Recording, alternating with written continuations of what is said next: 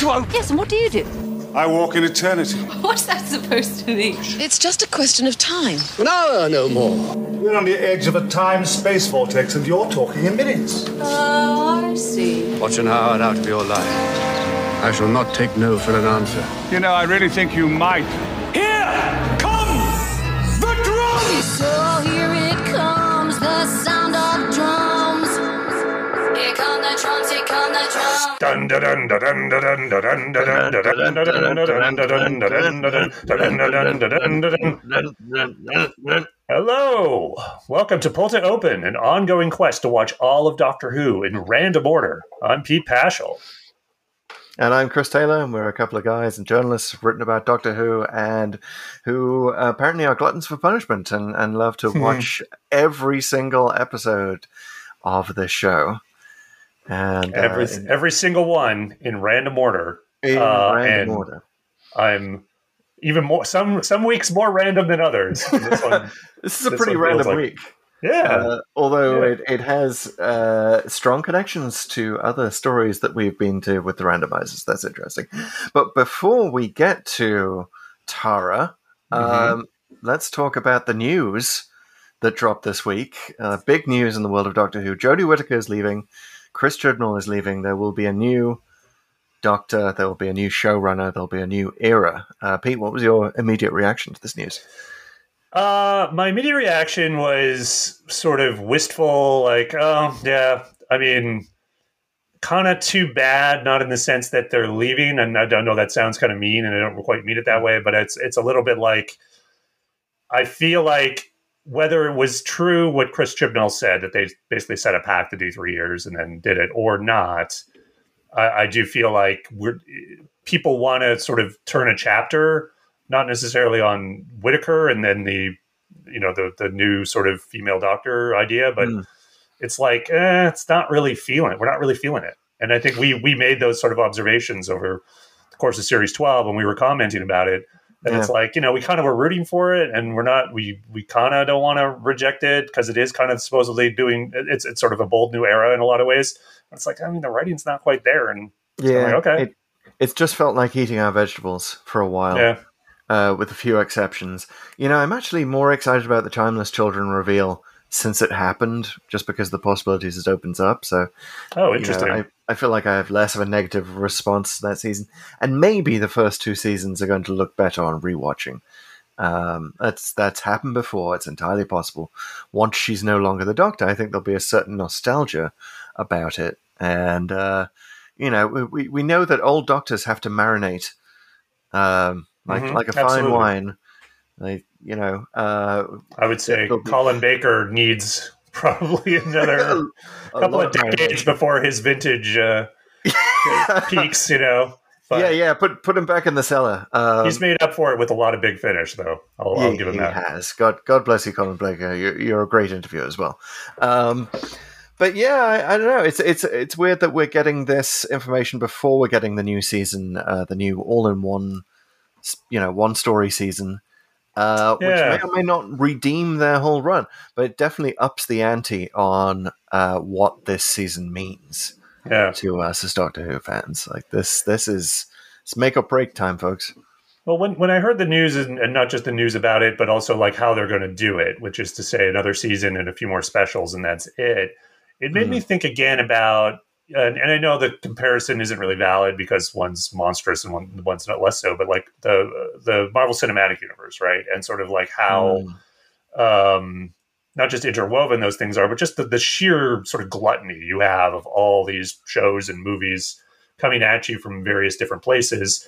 And, you kind of like start to long for the days of the Sarah Jane Adventures and Torchwood when Doctor Who sort of started to show signs of that. And when I look back at sort of what I would argue is a paltry amount of episodes that Whittaker has left, it's a little like, well, I mean, can we do something about that? Can we get the show coming at us a little more regularly with just a little more hours of television, or at least expand the franchise in some other ways?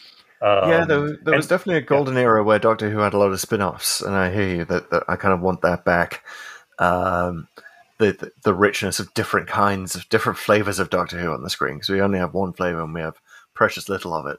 Yeah. at the moment. Did you hear some sort of off the wall ideas that people were putting forward with regard to the next Doctor and how they could not necessarily like do a ton more of episodes, but do something more creative? And this is sort of a variation of things that people have asked before previously. But the whole idea of doing like, well, let's bring David Tennant back and show his adventures in the other universe with Rose. Yeah. And maybe he comes to this universe, and maybe he's with Rose, or maybe he isn't. I mean, he could write around it in any way. But the idea of like, okay, maybe, from a franchise perspective, it kind of makes sense because it might be like, okay, maybe for whatever reason, valid or not, or whatever it is, like maybe Whittaker didn't resonate as well. And let's bring back the sure thing, right? Let's play the hits. Yeah. Like bring back the people. And so it's like, well, how do you do that? Well, you could bring back that other Doctor. That's a great idea. I love that as a spin-off. I think, The Other Doctor. Let's put that as a working title on it. I think also another spin-off I'd love to see is Dr. Ruth. Maybe call it The Timeless Child or something like that. Oh, of course, Ruth. Sorry. Yeah. No, I just got that. Not that Dr. Ruth. No. The Sex Doctor. That's a whole different spin-off. It'd be funny if they met each other, though. That'd be a hell of an episode. That is the crossover waiting to happen. But yeah, I'd love to see more of her adventures, and I think that would help increase the sort of, we have this desire for diversity in who plays the Doctor, but like, what if they choose another white male? I think that's going to be a problem in some quarters. So I think the simultaneous presence of Dr. Ruth on our screens would investigate, that whole backstory of the Doctor and provide us with multiple Doctors. Like, why should we just have one Doctor on our screen at the same time? Mm-hmm. Yeah. That's not a thing that the show has to be bound by. Yeah, exactly. And you could even do, as many people have called for as well, like let's finally give Paul McGann his due and at least get like a season or two. And that could be, you don't want, the thing is like as a franchise, you don't want to oversaturate your audience, but at the same time, like given how spaced out the seasons are now, I mean, I'm sure you could figure it out if you funded it. Well, you mentioned Marvel earlier, and I have just been watching the screeners in advance of the first 3 episodes of What If, which is the new animated show. Shows Lucky you. Yeah. Humble brag, guy in the media, getting to see it before everyone else. Although, when does it come out? Well, when we post this, I don't know if it'll it starts on Wednesday, so I'm sure by the time this is people actually listening to this, they may have an episode or 2 of What If, which I really hope they do, because episode 2 is fantastic. Nice. And it is no secret, I think, it's not a spoiler to say that this is Chadwick Boseman's last recorded role. Right. Yeah. So it's really affecting in that regard. Anyway, it put me in mind of the fact that this is something Doctor Who could do. And the what ifs of Doctor Who would be a fantastic series. I invite the creators of Doctor Who to, one, listen to this podcast. But also, if you want to just fast forward to the end of every pod we do, where we talk about what if the evil plot had succeeded, I think, yes, there you go. You have your whole... Like you've got a whole Doctor Who What If series right there. So feel free to steal our ideas, guys. Yes, you're absolutely right. I think we should tap our good friend Alyssa Stern, who does Dr. Puppet. Oh wow! Maybe this is the animated spin-off starring Dr. Puppet, the return of Dr. Puppet. I love it. I love it. It'll be like what was what were those stop motion thing? The Wallace and Gromit? I don't know. Yeah, something like that. Thrown together for our little alternate universes. Absolutely. I mean, we know Doctor Who exists well in the animated medium, because that's been a necessity as the mother of invention kind of situation where, we have all these missing episodes. We just had the audio. So we've gotten used to seeing the Doctor in animated form. And there's been a few even more originals, like The Infinite Quest. And then there's been a couple others, and there were like a couple of web... I think they called them motion comics. That could have been like, I don't know, back in the day. Yeah, I know what you mean. Pre-streaming. I will say one more thing about What If. The animation style is so cool that I think that this is going to be in the vanguard of a whole new version of animation where you get the original people back, because it is mostly original Marvel actors reprising their roles.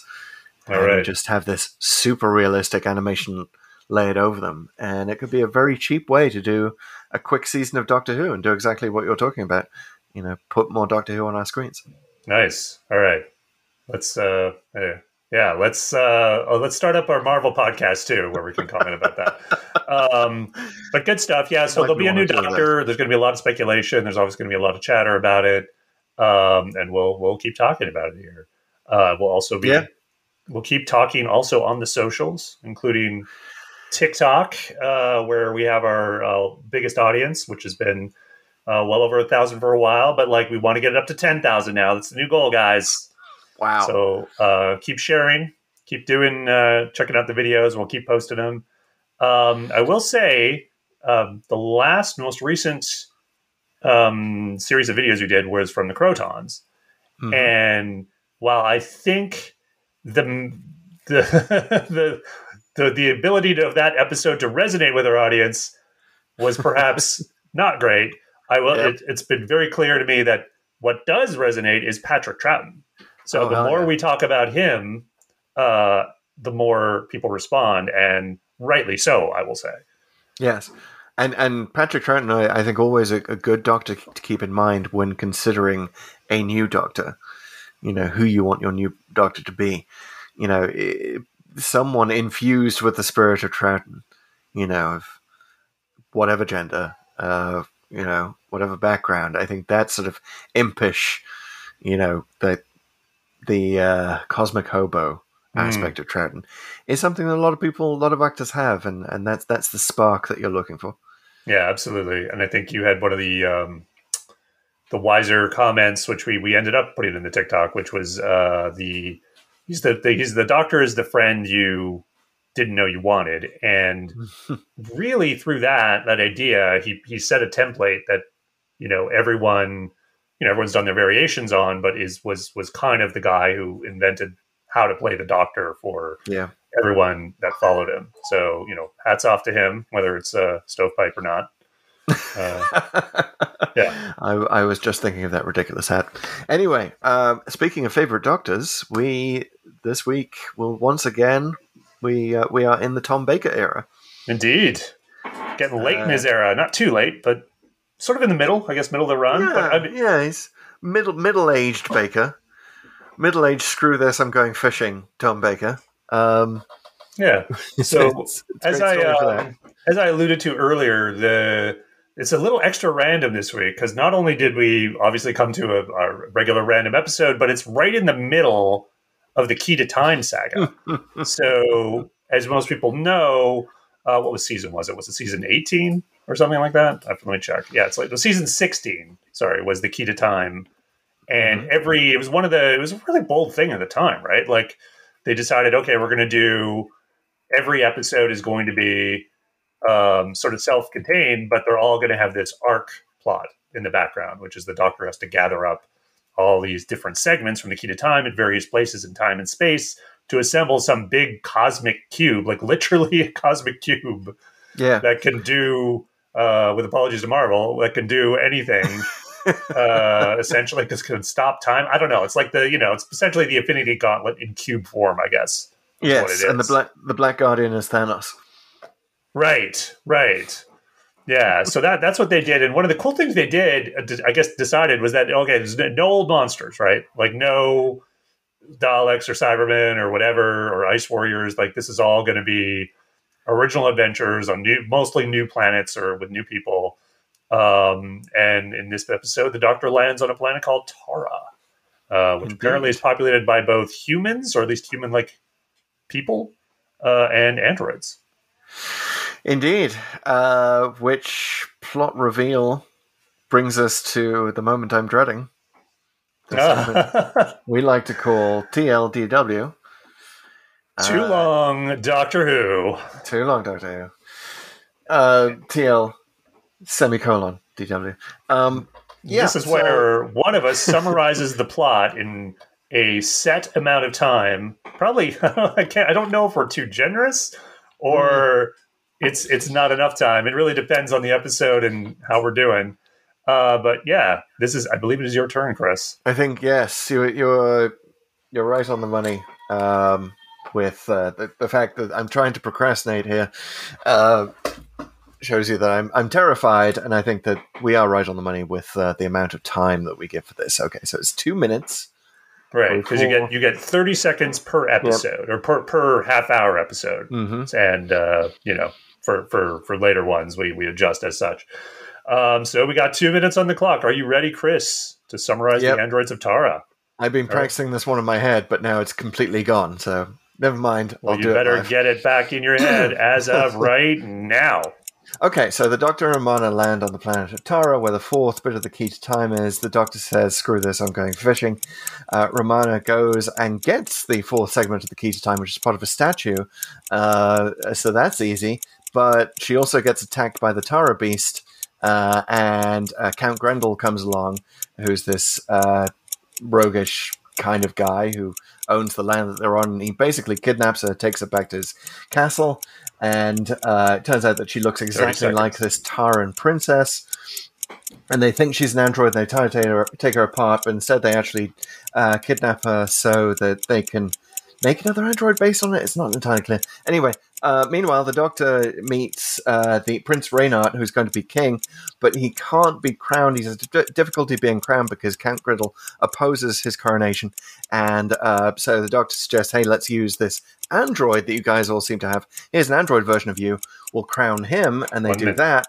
And then during the coronation, a android version of the princess that Romana looks like comes in and pledges her fealty, but the Doctor stabs it, and it turns out, oh no, it was an android sent to assassinate the king. Various shenanigans go on. The Doctor helps free Romana with some shady dealing going on with the Count, who lures the Doctor to a shack with the promise of freeing Romana, and then K9 gets involved and shoots stuff up, and the Doctor escapes.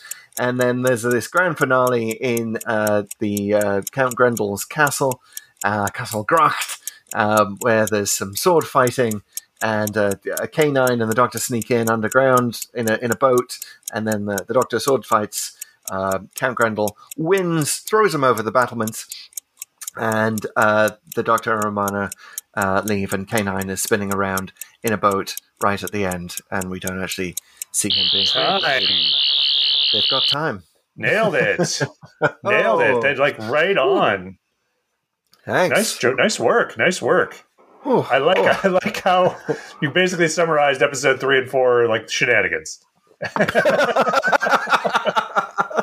Accurate, I think. Accurate, 100% accurate. That's probably a good descriptor for the whole thing. It's shenanigans, and honestly, delightful and super fun shenanigans. I found. I thought this was a very fun story. A lot of humor. It's pretty apparent. Like I think the cast is having a grand old time. They really are. Yeah, with memorable characters, and this was a fine. Whether or not like it's part of the Key to Time saga is, I think, irrelevant. You know, like it's kind of it's almost a little bit of a missed opportunity. But I would say, having seen the whole thing years and years and years ago, I feel like at this point, if you're watching it in sequence, you kind of want to break, you know, from it. And this provides exactly that. Like in terms of pacing the season, and again, we're doing this randomly. So we're just appreciating it for what it is, but as you're watching through it, I think it paces the whole saga really well. Well, let's talk about what the randomizer has done here, because I think it's definitely increasing the randomizer as sentient theory to massive levels, because it triggered memories and connections to a lot of the things we've seen, most especially the King's Demons. Right? Yes. Medieval Makes setting, sense. Android. But also the Sensorites. The fact that the reason, you know, in one line we get this line about a plague killed 90% of the population of Tara, and that's why they have all these androids hanging around, which is kind of similar to the throwaway line in the Sensorites, where it's like, oh yeah, this plague last year killed 30% of our population or whatever. And watching these things post-COVID, you kind of sit up at both of those lines and go, wait, what? That is a huge amount of death. And it kind of makes it darker, right? Even though, yes, this is a laugh out loud kind of fun romp that never quite tips over the line into parody, but walks right up to it. But at the same time, there's this darkness in the background of it.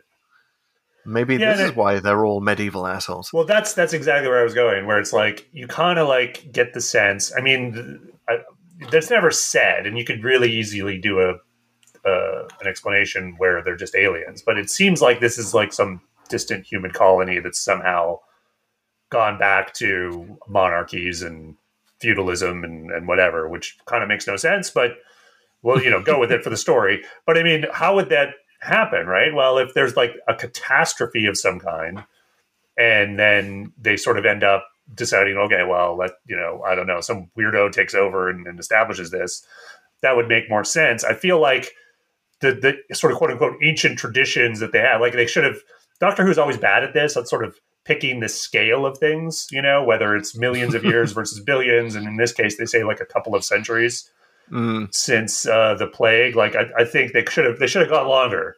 And then that sort of would be more of a catch-all explanation for all of this. Well, the interesting reason that Tara's society and technology seems to be frozen, despite the fact that they have advanced technology, is the fact that the nobles don't sully their hands with android repair or science in any way, shape, or form. Science and engineering are peasant activities. Yeah, it's weird. They depend on it, but they don't hold it in high regard. And maybe I'm misstating that. Maybe they don't really depend on it. They're just kind of using this stuff for their soldiers and, the androids. I mean, they're really mostly used here to fool people and subterfuge. You don't really see them doing remarkable androidy things, which I'm not sure if it was a missed opportunity, but it's like they're mostly just impersonators. Yes. And you don't see like your everyday android labor bot, and you don't see them ever doing incredible feats of strength or running fast, doing Bionic Man type stuff either. And that's the reason why I'm glad that the randomizer showed us Planet of Fire first, because again, felt like Doctor Who's next attempt to have to show androids or what androids could do. There's this fascination in the 70s and 80s with having a C-3PO-like figure, but for some reason the show could never attain that. It just it fails every time. Chameleon failed. We talked about that a lot at the time, and the attempts to have androids here kind of fail, although there are a few fun moments, like the Prince Reynard android, which the Doctor amusingly takes to calling George, which, by the way, puts me in mind of, doesn't he call Romana Fred when he first meets her? That's correct, yeah. Your name's too long, I'm going to call you Fred. So this is the season where the Doctor is in full DGAF mode. He just... This is nicknaming everybody. He's like the guy on Lost, what's his name? Sawyer. Yeah, you're George, but even less creative than that. And he's like, this is the season when the Doctor's on strike. Like, screw this, I'm going fishing. He's like, you're called Fred, you're called George, I don't care anymore. I'm just trying to be on holiday. I guess this is an interesting quest. Whatever. Don't burn my scarf off, please. Yeah, well, I guess he's kind of resentful for being, like, pushed along by the White Guardian, and he's basically a puppet on a string, or an errand boy almost to go get the segments for this guy. And he's trying, as best he can through his personality to assert more control. And I guess that's probably coming out here. Well, it's interesting, of course, that the season ends, spoiler alert, with the Doctor installing the randomizer. So I think that's not just, the stated purpose is to keep himself out of the hands of the Black Guardian, right? If he doesn't know where he's going next. But also the Doctor delights, this Doctor especially, in not knowing where he's going next. And this whole quest of actually knowing where you're going next, next step, go to Tara, pick up fourth piece of key. He's so inherently against that, and I don't know if it's partly the script, but it's also partly Tom Baker, who is just at this stage is like, I'm the Doctor. I'm enjoying being the Doctor. I'm going full Doctor and everything, but also I do not give a flying fart about anything at this moment. So which is the best Tom Baker, I believe. He's fantastic in this. And he's great. And doesn't throughout. even like every other Doctor. I think would be more flamboyant when doing swordplay, and we saw swordplay in the King's Demons. Mm-hmm. We haven't seen Pertwee's swordplay yet, but we know he can do it. We all remember Peter Capaldi with his spoon. Like swordplay is a big thing in Doctor Who, and the duel that we get with Count Grendel in this is just, it's kind of weird. It's very Tom Baker-ish, because he's just sort of like, facing the wrong way. Ooh. Yeah. And he's like, hey, have your sword back. I don't care. And there's a lot of it. It's a long sword sequence. It doesn't feel long. It's quite good. But I remember I was, now that, this is how old now? It was 76? 78. 78. So we're looking at 40 years or roughly of improvements in budget and special effects and then action sequences. So I sort of couldn't help but watch it knowing that I could tell, like, Tom Baker was like, okay, don't poke my eye out with that, dude. You got the mask. You got the helmet. Like, he's kind of like a little bit tentative, and because they're, obviously they're using fencing rapiers, but I mean, those can take your eye out. There's a reason people wear masks while you're fencing. There's a lot of things in this episode that, like, health and safety would shut that down now. Like, you couldn't do that. Like, Baker gets so close to the fire in the special effect where K9 is creating a hole out of the back of the Summer Palace thing so he can escape Count Grendel's stormtroopers. Well, it looks like his actual hat was in that first scene where the guy hits the electric sword on his hat and it sort of, there's a little flame burst. Like, that was real to some extent. Yeah. I mean, so yeah, they were hardcore, man. You can see him talking to Matt Smith on the set of Day of the Doctor, like, dude, my day, we didn't have stunt doubles. I had to put on that mummy costume, bro. But they did have a stunt double for Mary Tam riding that horse. Apparently, yeah. Well, I saw that one. That was so easy to see. Well, it was when she was riding and when she was kidnapped, right? There's two sequences, and I guess it was a stunt double both times. Right. So the riding isn't as obvious. But she wouldn't get on the horse. Yeah. Speaking of helmets, because she was actually a good horse rider, but didn't feel like she could do it without a helmet. Yeah, Makes a lot of sense. Yeah, well, good for her, right? I know, right? So both Baker and Tam should have been given helmets for the androids of Torah, and it's a crying shame that they wouldn't. And they'd write that into the script these days for health and safety reasons. I guess, speaking of Romana, one of the reasons this episode's remembered often is her outfit. Which she made herself. Yeah, and she gets in the TARDIS's alphabetized wardrobe before, right after checking out what she would wear at Tahiti, and that was such a sexist moment. That was so 70s. Yeah, well, at least she didn't wear it, right? Like, at least there wasn't a. But a little. It's a grass skirt. It's a grass skirt. It would be super revealing.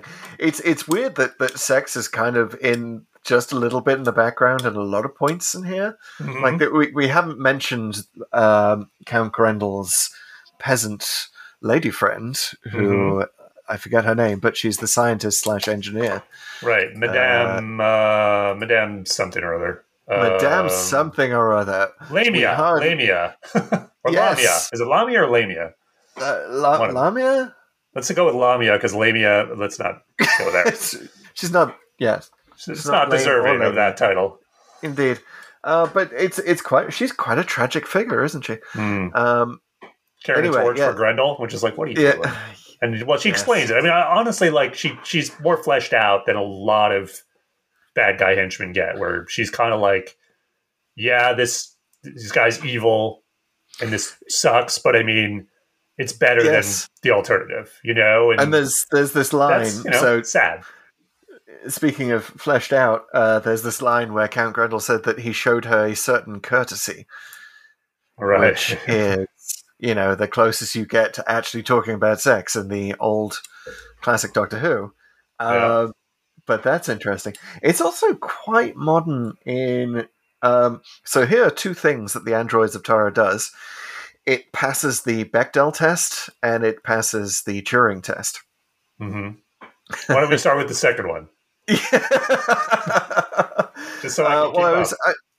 I was bringing the Bechdel test because it relates to Madame Lamia. Because that's where it passes it, right? She and Romana talk science. They talk about stuff that is not a man, which is so rare in classic Doctor Who, especially around this time. But then the Turing test, yes, it's George, the version of Prince Reynard. The Doctor actually puts him through his paces to see if he'd tell. Yeah, and he does pretty well. Well, yeah, and it's implied he only does well because the Doctor programs him, and so yes, that's fine. And I kind of started to wonder like what sort of battery technology Tara has, because apparently these androids only last a few hours. But yeah, like the androids themselves, I mean, they're like I say, they're utilized in pretty much a singular way, and I think for the time it's fairly clever. Sort of like with the first, you sort of really start to get the sense of like you can't tell who's who, and that's sort of going to be part of the story right at the end of episode. Is it episode 1 or 2? No, it's 2, when the Strela robot comes to pay homage to the android Reynard. That's the princess who looks like Romana. The one time where it actually gets almost like it probably like might even step over a little bit, and this is not the fault of the script, of the line of parody or even self-parody, is when Grendel throws his spear through the Reynard robot. And that's really more of a special effects thing than anything else, because it just looks so bad. Like it's so clearly suddenly it was a mannequin, and like it looked like not bad SNL, but an SNL sketch, where suddenly the guy's like it's we're all kind of supposed to believe it, but it was a little like, okay, yeah, this is one zone where the idea, you kind of just have to put blinders on your eyes and go with it, which is not certainly a common experience. It hasn't aged well, but I also forgive Doctor Who for this, because I always remember the original cut of Alien, where the John Hurt, was it John Hurt gets his head sliced off at some point? Is that John Hurt or Ian Holm? I can never remember which one. I think it's Ian Holm. Yes, yeah, John Hurt's the one who he had the thing jump out of him at the beginning. And there's just a really bad overlap where it goes from the mannequin of the head to Ian Holm's head on the screen, and you're supposed to just sort of not notice it. So maybe audiences in those days, I think they were just more forgiving for this sort of stuff. No, agreed. And the special effects in general, though, I have to say, the knights are basically stormtroopers. And are even worse shots. They're just constantly missing. There's one scene, I think it's Romana's first escape scene, where she gets on the horse, and there's like this one dude with the crossbow in her way, and he gets out of the way. Like, and he waits a while for her to get like a decent 20, 30 feet away before he's thinks maybe I should shoot at her. I guess it's my job. Well, we have to, this is proper union procedure to, spend at least 20 seconds making sure you have the perfect stance, and you don't want to risk your health and safety. We should mention, speaking of unions, the reason why I brought that up, which is that the Androids of Tara on paper looks like a hugely popular serial, because it went from like 6.5 million viewers for the first episode to about 10 for the second. Very nice. Until you realize that there was a strike on the other main channel in the UK, ITV. There was no ITV the week that was on. People had no choice but to watch the BBC. Back in those days of 3 channels, 3 terrestrial channels. That's a hell of an asterisk beside that rating figure. Interesting. Yeah, you thought it was... Peter Jeffrey's fantastic portrayal of Count Grendel, but no. Well, it should have been, because honestly, I can't say enough about that guy. Like in terms of like Doctor Who villains, I mean, oh, he's great. I don't think there's.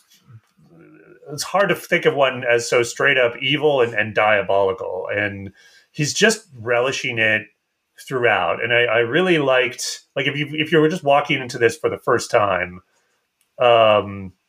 I actually really liked how he just sort of unmasks himself right off the bat. Like as soon as Romana is like on the bed there, or this is like, I guess it's the medical thingy, and they have her captive. He's just, all right, let's start cutting off her limbs. Like how are we gonna let's do something with this stone she had or whatever, and like it's kind of like, okay, right. We're done they draw here. that line across her neck, and she gets a proper electric knife, which I think is actually an electric knife. Again, not a lot of health and safety on these sets, because that knife gets dangerously close to Mary Tam's throat. But yeah, he's a wonderful villain. Does he have a little bit of an extra nose thing going on just to make him look more? No. Apparently, that's his real nose. As far as I could tell, it was a lot, and I there was actually a little bit on the commentary where someone once he was saying to, I think, Mary Tam, like someone had not Mary Tam, but someone had once asked him, why don't you get that wart removed on your nose? And he was like, are you crazy? Like, I'd never work again. Exactly. It's his own character. Like that nose is like, I'm sure that got him a lot of parts, including this one. It really is one of the most medieval things about this story is the wart in the nose. No, he's fantastic. You absolutely love to hate him. I put him in a class with Stallman, the villain from Inferno, who we loved. Definitely has that same sense of being 100% a villain and just loving it, just reveling in his own privilege and egotism, and the wonderful scene where he says, I think I shall refuse the crown once. Yes, I love that. That's probably might be his best line. Yeah, he's almost master-esque in the fact that he's coming up with plots that don't make a lot of sense, but just sort of have a master-like flourish to them. Like, the reason the Doctor has to burst in, and I forgot to mention this in my recap, is that there is a wedding in the final scene. Basically, this is the prototype for the movie Flash Gordon, which ends with Ming the Merciless, marrying Dale Arden. A very similar thing happens here, where Romana is basically forced to marry Prince Reynard, so that with the full knowledge of everyone, that Count Grendel is then going to kill Prince Reynard and marry her. And like, even he doesn't care who knows this. He's like the classic serial villain who just reveals his plot to everyone, including like the Archbishop. I forget his alien name, but the Archbishop that he drags in to do the wedding. Yeah, he's just kind of like, the law is the law.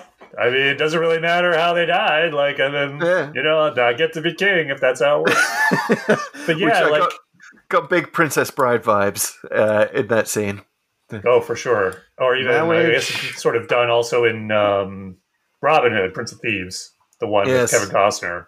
But like, on the whole idea that his plots don't really make sense, you're dead on. In fact, a lot of like the whole thing writ large doesn't make a lot of sense, because it seems like a little weird. All of this is happening now. Like, no one has planned for this coronation until very, very recently. And who sets up a political system where you have to be on time for your coronation, or someone else gets to be king? That seems like a political system with a lot of potential for shenanigans. I mean, if on January the 6th, 2021, Joe Biden had to show up in the Capitol, or someone else gets to be president, I think that the events of January the 6th would have gone a lot worse. I think, virtually every, peaceful transfer of power doesn't happen. Yeah. We don't like that because it's not fun. And this is kind of ultimately, I think, what this society is based on. And you look at it in Grendel, and really everybody, it's almost like this society is based purely on theatricality. Like the quality of the theatrics that you are bringing forward is how the society judges you. Like, okay, well, if what you've done was kind of fun and interesting and exciting, we're going to revere you.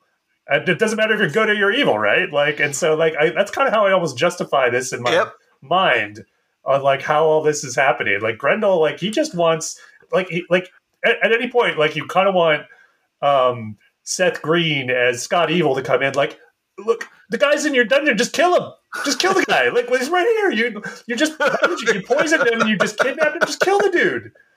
I got a gun. I got one of these electric swords. I'll slice off his head. We can do it together. Like why isn't that happening? It's like, no, because that's not fun. And we've got to do it in front of everyone. And then I have to be crowned. You know, like that's what he wants. He wants the moment to, you know, even when he's doing the sword fight at the end with the doctor, he wants that triumphant, like standing over him thing. And just look at the way he swan dives off the ramparts, right? Like I was going to say that because that is the most dramatic, you know, theatrical, triumphal moment. It is almost as if Grendel wins. Yeah, the androids of Tara. His evil plot has succeeded in that he gets to swan dive perfectly, with perfect poise, off the end of the castle and escape.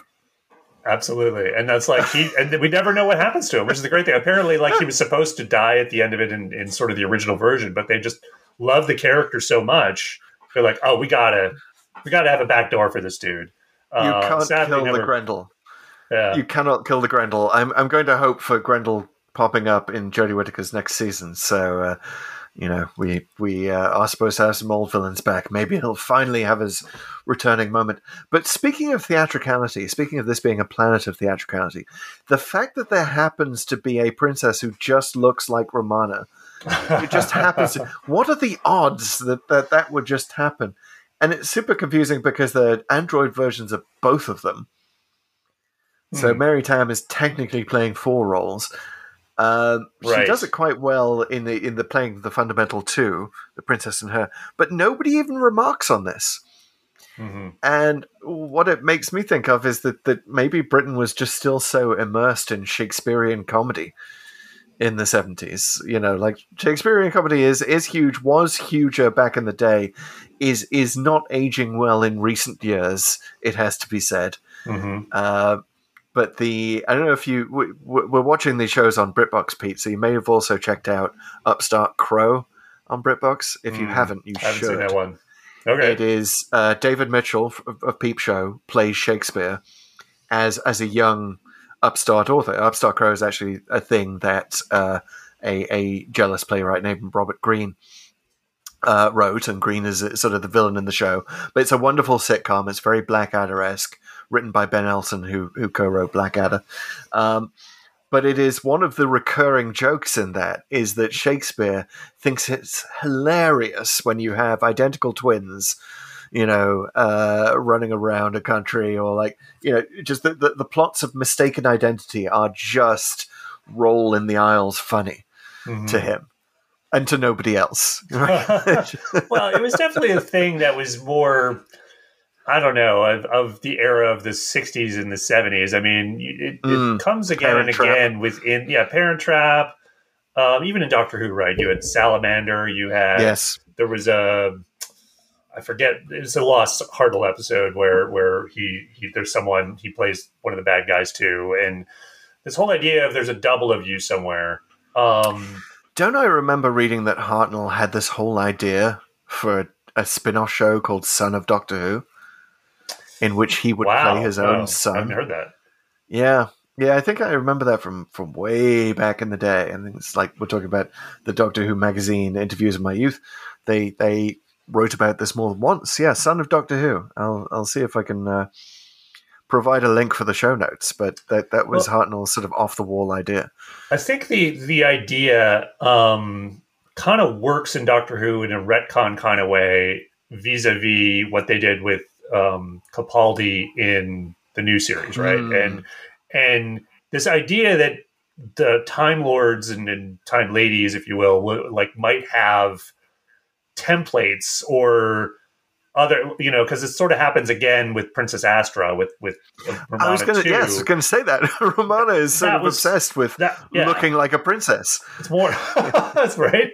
You could unpack that. Wow, I'm sure her therapist on Gallifrey would have a lot to say. But this I think they've explored it kind of well with the Capaldi idea, and it doesn't really account for the other things. But the idea that a Time Lord in particular has there's a greater chance of a double, or there's some kind of template out there that has either served as the template or has inspired the actual person. It's kind of a neat idea, and wouldn't mind seeing that explored a little more. It's almost like the Cylons in the new Battlestar Galactica, where it's like, they decided they were going to replicate the human race, and they decided, there's only 12 of you. Like, we're only going to have 12 models because that's really all we need. Yeah, that's it. Yeah, we've 12 archetypes, and we're good. And of course, it is sort of Doctor Who canon that the Doctor enjoys his Tom Baker incarnation so much that he regenerates into Tom Baker. Oh, for the like the caretaker. Yeah. Curator, that's his name, sorry. Yes. Yeah. At some point at the end of his life. Is that, I know that's not officially canon, but I know that's a big theory, and there's other theories of there's parallel versions of the Doctor or other versions of the Doctor, and there's one in the novels, I think, that's sort of referred to as the other. So yeah, there's a number of ways you could explain it, but that would be really cool. I mean, now that we have the Timeless Child, I guess those theories are pre-Timeless Child, so now you can certainly make the case, revisit certain incarnations and come back. Well, he does say in the future you may revisit a few of your old faces, but just the favorite ones, eh? Which I love. Sure. I love that line. And doubles in Doctor Who. You're right. It is definitely a thing. More or less in canon. But yeah, these days it is remarked upon, and not just sort of left hanging. Like, yeah, sure, this is going to happen. Yeah. So, I think with the double shenanigans in this episode, I think there was probably just enough. I mean, I think I kept track of most of it, and even though none of the plots individually make a lot of sense, it's particularly when Grendel gets his final plot, and I like how he and the good guys both sort of think on their feet. When the other party foils their plans, they're like, okay, well, we can still do this with this, and use one of the androids to sort of achieve what I want with the real thing. And when Grendel runs out of androids, he just uses Romana. Yeah. Just when in doubt, throw in a real human being. Who cares?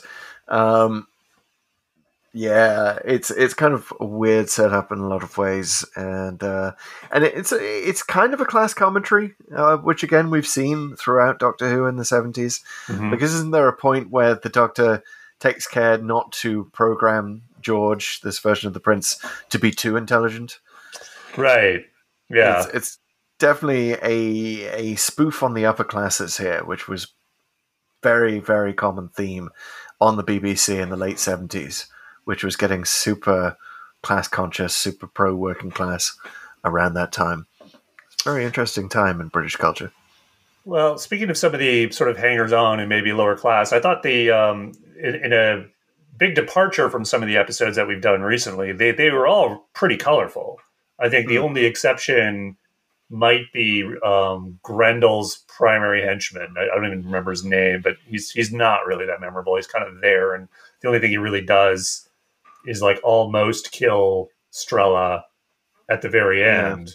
But he does very few lines, and it seems pretty clear to me they decided, we don't need this guy, right? This is the star. Let's give the lines to Grendel, and this guy just kind of runs around. But there is a point where the good guys, and I forget the guy's name, he's the blonde helper of Reynard. He's what his main lieutenant after the older guy. When Grendel comes in, totally forgettable. Yeah, yeah, upper class blonde hair background guy. I wouldn't say it was totally forgettable. I think he is pretty memorable because I liked when he Grendel came in, destroys the Reinhardt android, runs off, and he basically just goes, "Wow, got to admire the balls on that guy." Like it's just that guy's got nerve. Like, got to admit it, right? He just came in here under a flag of truce and just destroyed our android and kidnapped Romana again. Like, wow. I mean, like okay, thanks for admiring the bad guy. Thanks, like again, it's like the theatricality. It's almost like it's built into the society. Like, gotta hand it to him. Like golf clap. I like this theatricality theory. The planet of theatricality is really what the androids of Tara should have been called. I'm loving this theory, and maybe it's something that New Who could take advantage of. Yeah. Again, Chris Chibnall's successor. Please call us. I think you could do it again with like film crews everywhere, and you're just like, why does everyone have a film crew around them on this planet? It's like theatricality, but for social media. I mean, I guess they do sort of do it with Robot of Sherwood. Like that's almost the same idea. But yeah, apparently this was all based on the plot of The Prisoner of Zenda. Yeah. Were you familiar? Which, no, I'm not familiar. Okay. Are you? No, I actually, here's what I thought it kind of was. Like, and it's not quite that, but like sort of Prince and the Pauper type stuff with the androids, getting crowned when the real one can't, and like, I mean, it's not the plot, but it's like those elements of it.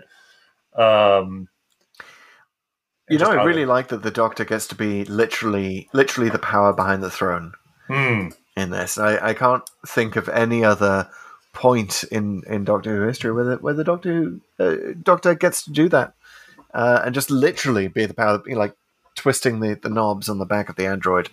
Yeah. When he fails during his coronation speech.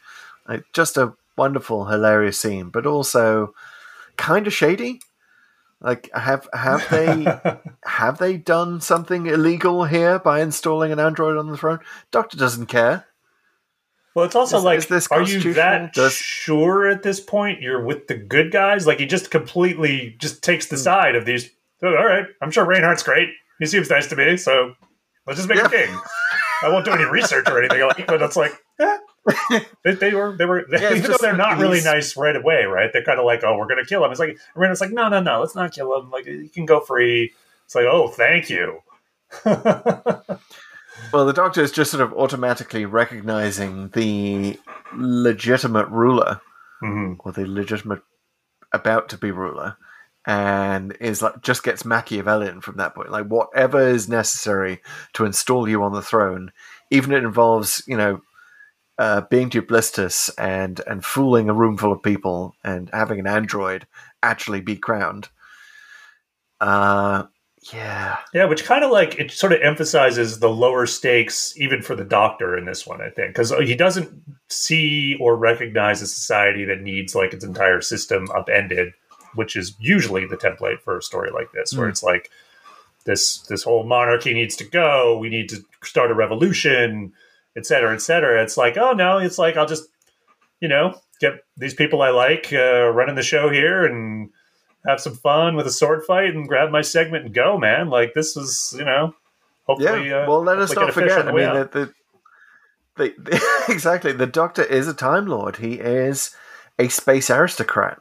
We kind of forget that a lot of times, but it is something it's hard to forget in Classic Who. Yeah. That there are just these moments where the Doctor is a dandy. He's just literally an entitled sort of, independently wealthy. You sort of think of him as a kid with a trust fund at a long phase, just bumming around, permanent vacation. Yeah, and I feel like your DGF attitude for him there fits really well with that because given what had happened to him earlier in his regeneration, like basically an earlier Tom Baker episode, which was the Face of Evil, and he finds that his interventions in a previous point had sort of created this weird society with a computer that with his face, and it was all screwed up because of that. So you would think you'd be more careful, right? But I think at some point he just shrugged, like, I mean, I do my best, and I do, and even I deserve a break sometimes. Yeah, I'm going fishing. Yeah, so not so much Face of Evil. Not like what it's like. I guess you learned your lesson. What lesson? And speaking of fishing, isn't it wonderful that he just sort of opens the door onto a supply closet off the main console area of the TARDIS that we've never seen before? I love it. He's just got it ready. It was either that or pull it out of his coat, right? Like he's just always had it, which is usually the solution. It's like a little too big, a little too big. But the alphabetized, we didn't talk about it, but like the alphabetized wardrobe was, I mean, it's a nice comedic moment, but it's so funny that it's what,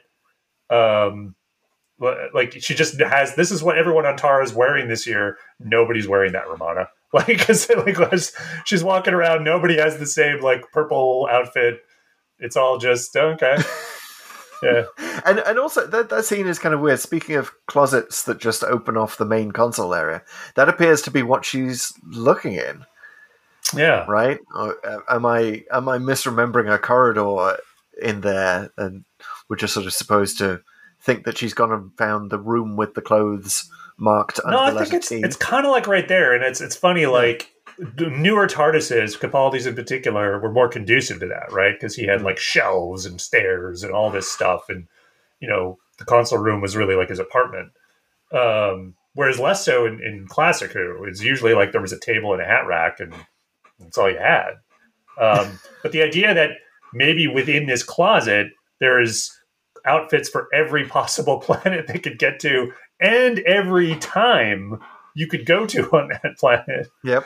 Like I would love to see that realized in like New Who, where it's like maybe hangers on robots and sliding and like in and out and all, and it's like not like you would in Star Trek you would just replicate it, but I like the idea that Doctor's old school and it's just I just have them all. I just have millions upon millions of outfits for all these worlds, and they're all just there in the TARDIS.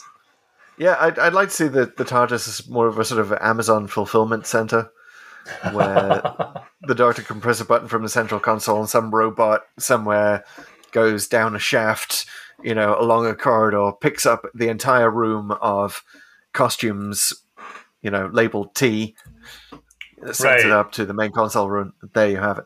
It's like super modular. I love it. But also, I mean, the Doctor opening a supply closet reminded me, because I recently, because of the 10th Planet, rewatched Twice Upon a Time, that whole thing about the Doctor having a bottle of brandy throughout his entire adventures between William Hartnell and Capaldi. Mm-hmm.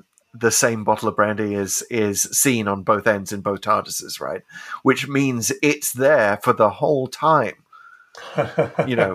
During every other Doctor's adventure. Yeah. So it is there right next to the supply closet where Tom Baker gets his fishing rod. Like he could also open up that little closet with the thing of brandy.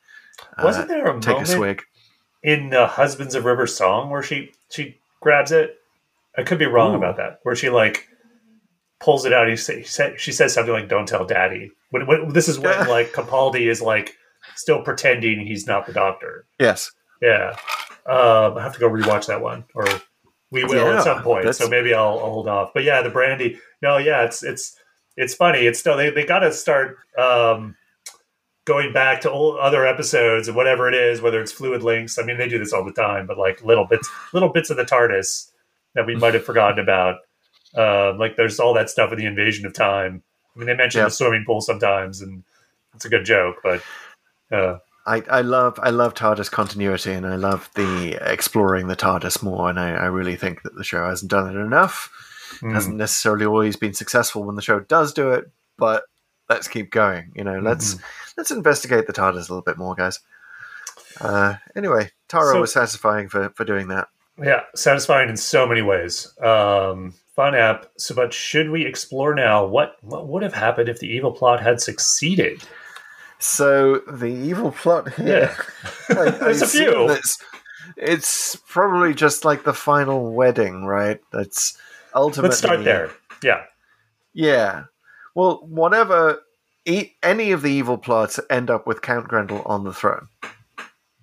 Right. So it could have happened earlier where they don't get into the wherever it is, the coronation place, the palace. Yes. In time.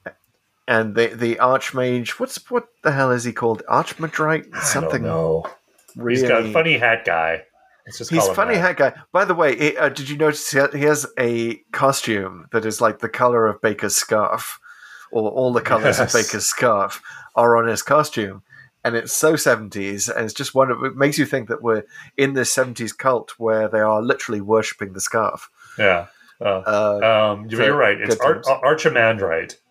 Archimandrite. Oh my god! Yeah. I can't believe I remembered that. Played by Cyril Shaps, who was in other stories, Doctor Who. I believe this is his last one. Oh wow! But he's a veteran of the show, which maybe sort of puts this whole seeing doubles on different planets thing into perspective. Because let's face it, in classic Who, the same faces turn up quite a lot. So the Doctor must be used to it by now. That's why they don't mention it. So he was apparently in the Tomb of the Cybermen, the Ambassadors of Death, and Planet of the Spiders. Oh, you know what? I recognize it from Planet of the Spiders because he has such a memorable role in that one, and his character's off pretty quickly. But I do remember him. Yeah, it's definitely a real Doctor Who vet. Yeah, so this is his Doctor Who swan song, getting to crown and marry, and just sort of he's an actor emeritus at this stage. He's like, and it doesn't even the character goes with that, right? As an archbishop, he's just like, yeah, whatever, sure, I'll sanction this legal murder of Count Grendel after you marry him. That's legit. I see that you're forcing them into marriage. So what happens then? So it's going to succeed. So the marriage is happening. Reynard and Romana are forced to marry. For some reason, the Doctor doesn't get in. Maybe like K9 falls in the moat, and so he can't get in, and he can't get there in time. So they get married, and maybe one of those crossbow guys actually gets him. Seems unrealistic, but so basically that happens. And the Doctor only gets there by the time Reynard's killed. Sorry, Grendel's killed Reynard and has married Romana. And then he was going to kill Romana, or no? Was he going to keep Romana / the princess alive? I mean, it seems like I think it was pretty clear he was going to kill her, but like it seems like a little much even for him to like do it immediately. Like you think it was arranged for an accident. Remember, it's Theatricality, as you point out, right? He was ready to slice her neck off. So true. But yeah, sooner or later, Romana is toast.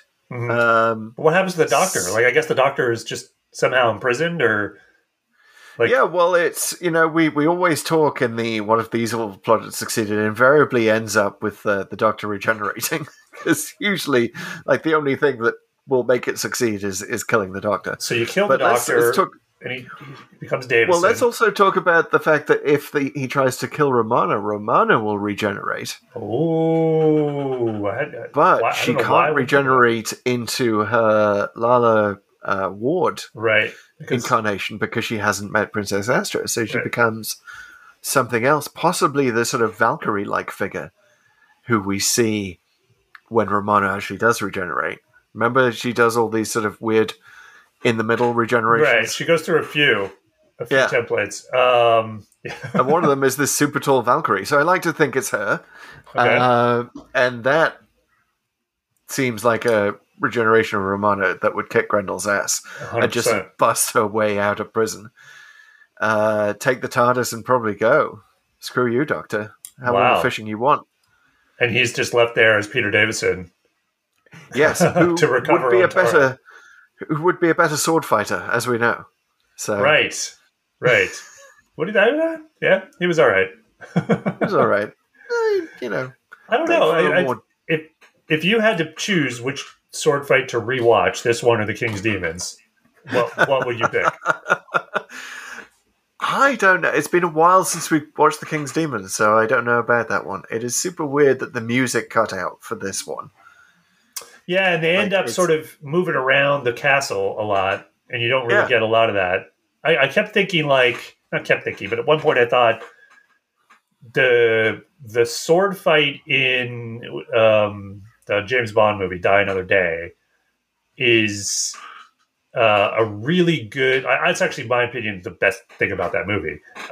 And one of the cool things about that fight is they move from place to place as they're like trying to kill each other with these big broadswords. They're going like into this club, and then they're outside, and then they're running around cloisters. It's really, really crazy over the top. Whereas this one sort of tries to do some of that, but it's just like the transitions aren't quite as good, and also the lighting's really bad in a few of these places. And I think that might be slightly. It really is. Yeah, you just don't really see a lot. Yeah, it's really shady.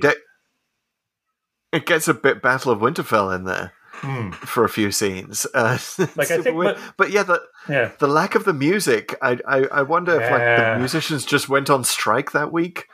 Yeah, they're like, we'll leave this for some exciting sword fighting music, and they just never got back to it. Yeah, I think they just rushed it. I think that you're right, because it's like it's conspicuously absent, even for like a 1978 episode. They're like, I know. I mean, we got that in the Censorites. Remember, we were talking about that at the end of episode 1 of the Censorites. Yeah, the music just sort of cuts out for no reason.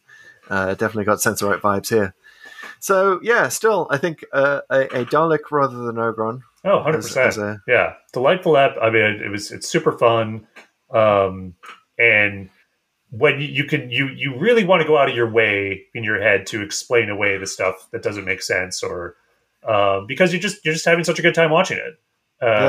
So and that's exactly what I think defines good Doctor Who. You just not only does it entertain you, you get your headcanon going. And you willingly suspend your disbelief. Exactly. As you will do on Tara, the planet of theatricality. So, shall we find out where we're going next? Yes, speaking of the randomizer, let's randomize. Let's find out where we're going, where it's taking us. If I can open this file. So we are, just to explain to non-regular listeners, we have a spreadsheet of 297 discrete Doctor Who stories that we've identified.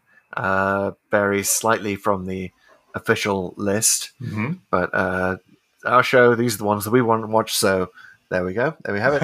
And while Pete is looking at that, I am looking at random.org, which is a random number generator based on atmospheric noise rather than algorithms, which is how computers usually simulate randomness. They don't do it very well.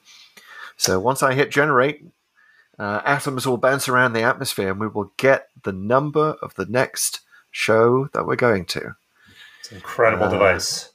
Yes. Our randomizer. Right. I'm loving it, and more every time. Bring it on. Right? I sometimes challenge the randomizer, but you know what? Do you want to issue a challenge tonight? No. I'm just going to give it some feedback. I have faith in you, randomizer. You're going to take us where we need to go, even if it's not necessarily where we want to go. Watch us go to the Husbands of River Song next, just to find out about Brandy. Just to screw with me. Alrighty, shall we? All right. 3. Yeah, give me a countdown. 2, 1. 271. Oh, wow. We're getting late. Oxygen. Ooh. We're back at Capaldi. Okay. Back in Capaldi. The Yeah. randomizer loves Capaldi. The It's randomizer loves Capaldi. once again, skipped over Smith. Skipped over the massive amount of Tennant that we haven't covered. Skipped over Colin Baker. Skipped over Sylvester McCoy. Yep. Wow. Okay. Yeah, loves Capaldi. This is going to be our 4th, and really even more than that, because a good chunk of the Capaldi episodes we've done have actually been 2-parters. Yep. So yeah. All right. Well, we'll bring it on. First Capaldi 1-parter. I think. No, we did Sleep No More. We did Sleep No More. You're right about that. And this one, Oxygen, as I remember, is also a bit of a sort of a class based story. Oh yes, a metaphor for class tensions. So clearly, the randomizer is getting political with it. Yeah, this one's a lot. It's not subtle, as I recall about that. So, but yeah, no, I remember this one. I think you do too. There's some good stuff about this. But it'll be interesting to see it a few years later. See if the context has shifted at all. it is just 2 away from where we've already been with Pyramid of the End of the World and Lie of the Land, right? Right. And this is the one in which, spoiler alert, the Doctor does go blind, which we know he is in Pyramid of the End of the World. So we'll get to see how that happened, which I've totally forgotten. So lots to see. Great. Or not see. Looking Haha. Oh, that joke is a big indicator, I think, that it's time to thank you, listeners, for listening to our podcast here. This is a podcast. It's called Pull to Open. We're a podcast? Yeah. We're on the podcast services, Chris. We're on the iTunes. I keep saying iTunes. It's not iTunes anymore. It's the podcast app on Apple. We're on Spotify. We're on Google. We're on Breaker. We're on wherever you find podcasts, you're going to find Pull to Open. And we'd love it if you would subscribe to us if you haven't already. So please do that. Hit that button and leave a review if you can. We love those 5-star reviews, but you know what? We'd love to hear what you have to say, no matter what you have to say. So please leave a review. We'll read it out on air if we can. And follow us on the socials. We are on the socials. We're super active on TikTok. We're sharing chunks of the show. We are always there in the comments. Love to hear what you think of the channel, the podcast, whatever you want to comment on. We're down to nerd out with you about Doctor Who. Same goes for Twitter and Instagram, where we are at Pull2Open63, and we're sharing stuff there too. So please check them out. All right. Well, Chris, I think this is it. Yep. Thanks for listening, everyone. We will catch you next time. See ya.